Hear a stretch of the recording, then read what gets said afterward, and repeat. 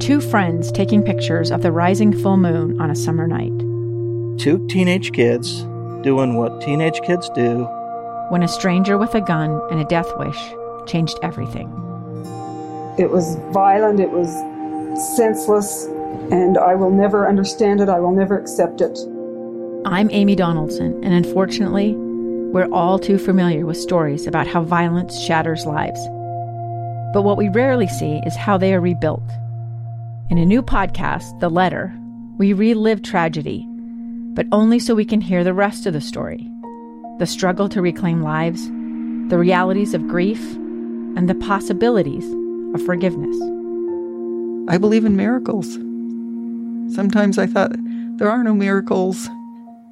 Yeah, there are, and this is a big one. Follow The Letter at theletterpodcast.com or wherever you get your podcasts. Inside Sources with Boyd Matheson.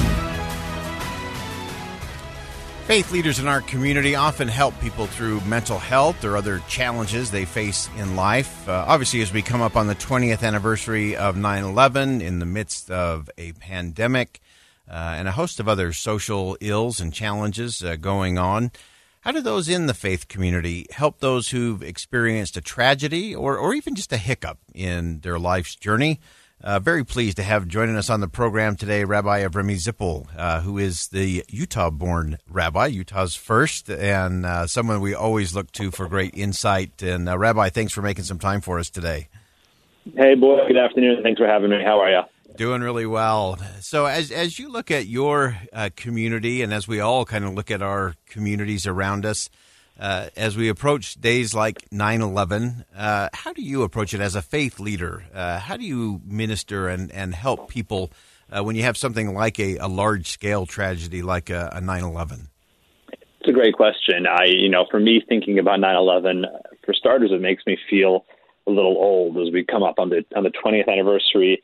Yeah, there was a lot of conversation on social media recently. What was the first big global event that you remember? And for me and a lot of my generation, that was 9/11. I was 10 years old in 9/11. And, that was kind of the first big story that I remember, being glued to. We didn't have a television at home, but we went to a, furniture store a couple of days later and just being glued to the TV and the newspaper footage and just kind of grasping what was happening in the world around me. And as a kid, that was a lot. And I remember as a 10-year-old really just trying to understand what that meant. What did it mean that the bad guys had gotten control of an airplane and flown it into a building and killed thousands of people? In what world does that happen? In what sort of faith system that we function in can that ever be okay? And as I've, grown up and sadly, I guess, in the world we live in, seen enough tragedy, whether it be personally or collectively, as a faith leader, I think it's something which I've really strongly started to believe in, that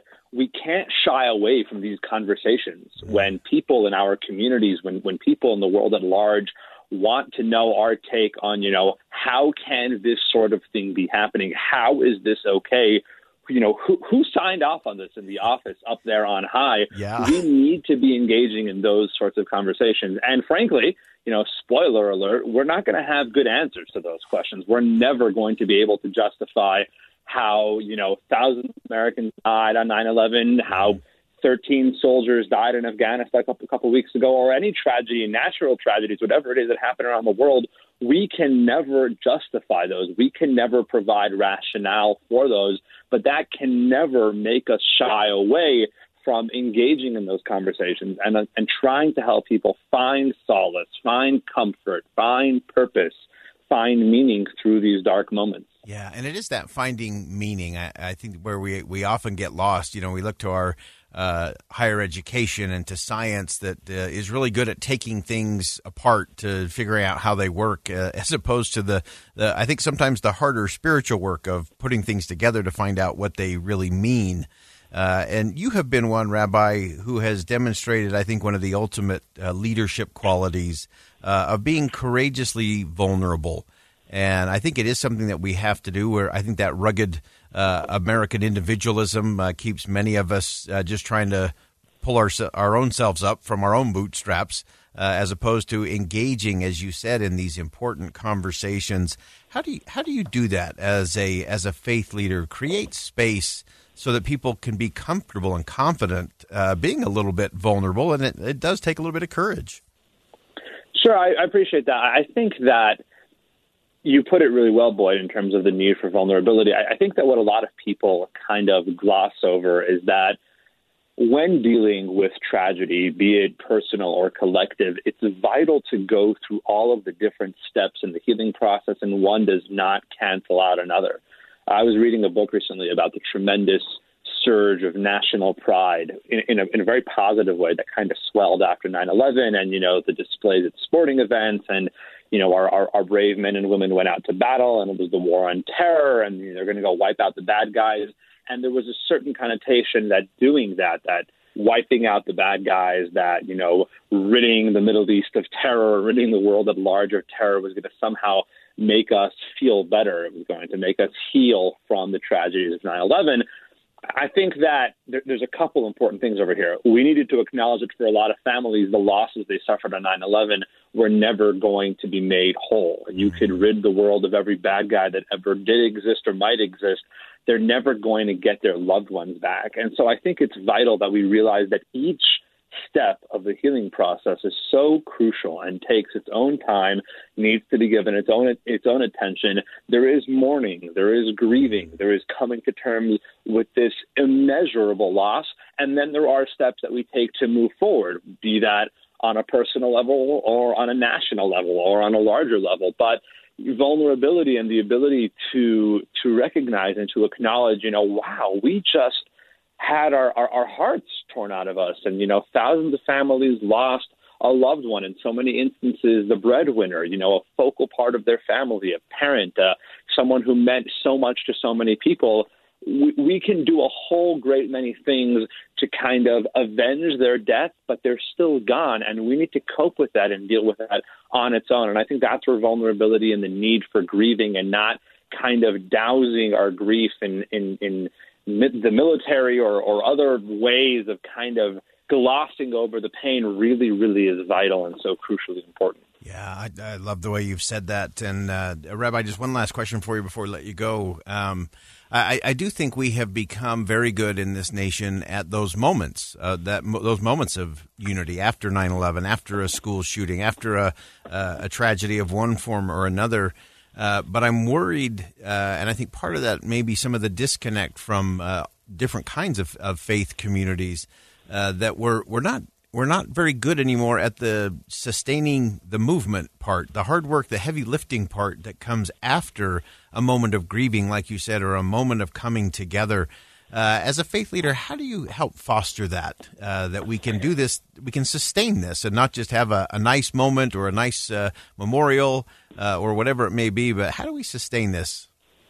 I love the fact that you're asking me that question today, and the 20th anniversary of 9/11 this year falls out on the Jewish calendar when it does. So we just concluded literally last night 48 hours of Rosh Hashanah. It's the beginning of the new year, and 9/11 this year falls out right between Rosh Hashanah and Yom Kippur, these 10 really solemn and somber days on the calendar, the new year and the day of forgiveness, and very, very powerful days with very, very powerful themes. And obviously on Tuesday and Wednesday of this past week, synagogues were fuller than they have been in a very, very long time, and that thread will continue into next Thursday with Yom Kippur. And I tell people when they come to high holiday services that inspiration is like Tylenol. Inspiration lasts 4 to 6 hours until the next dose kicks in.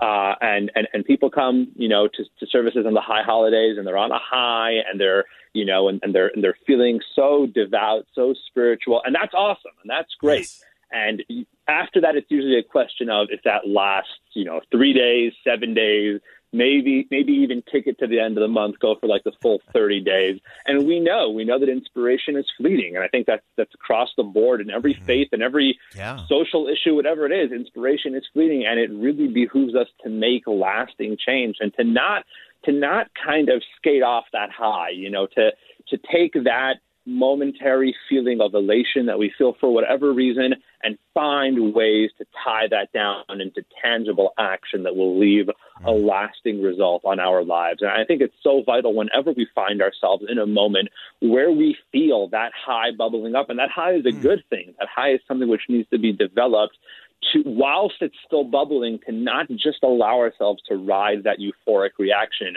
but to give ourselves the heavy lifting of assigning real, tangible, lasting work that will allow that inspiration to go on for some measure of time. Oh, fantastic. Rabbi Remy Zippel, always appreciate your insight, and we know it's going to be a very good 5782, and we'll have you back real soon to continue our conversation there. Look forward to it. Thanks, Boyd. All right. We're going to step aside for bottom of the hour news. When we come back, the University of Utah Law School is marking the 20th anniversary of 9/11 with a fascinating event. You don't want to miss our conversation coming up with Professor Amos Guiora next on KSL News Radio.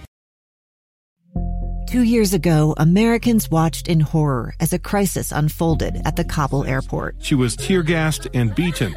Images of thousands desperate to escape Taliban oppression filled our news feeds. More than 80,000 Afghans made it to America. But the story didn't end there. It was very cold. There was no power, no heat. Who would help our newest neighbors? I'm Andrea Smartin. In Stranger Becomes Neighbor, you'll hear the stories of some remarkable refugees who left their homes and their dreams behind, only to start over from zero. Their only possession was 3 blankets. And you'll meet Americans who stepped up to help them. You want me to come when you deliver your baby. What can one person do in the face of an international disaster decades in the making? That's Stranger Becomes Neighbor. Find us at kslpodcast.com. Follow us on Apple Podcasts or anywhere else you listen.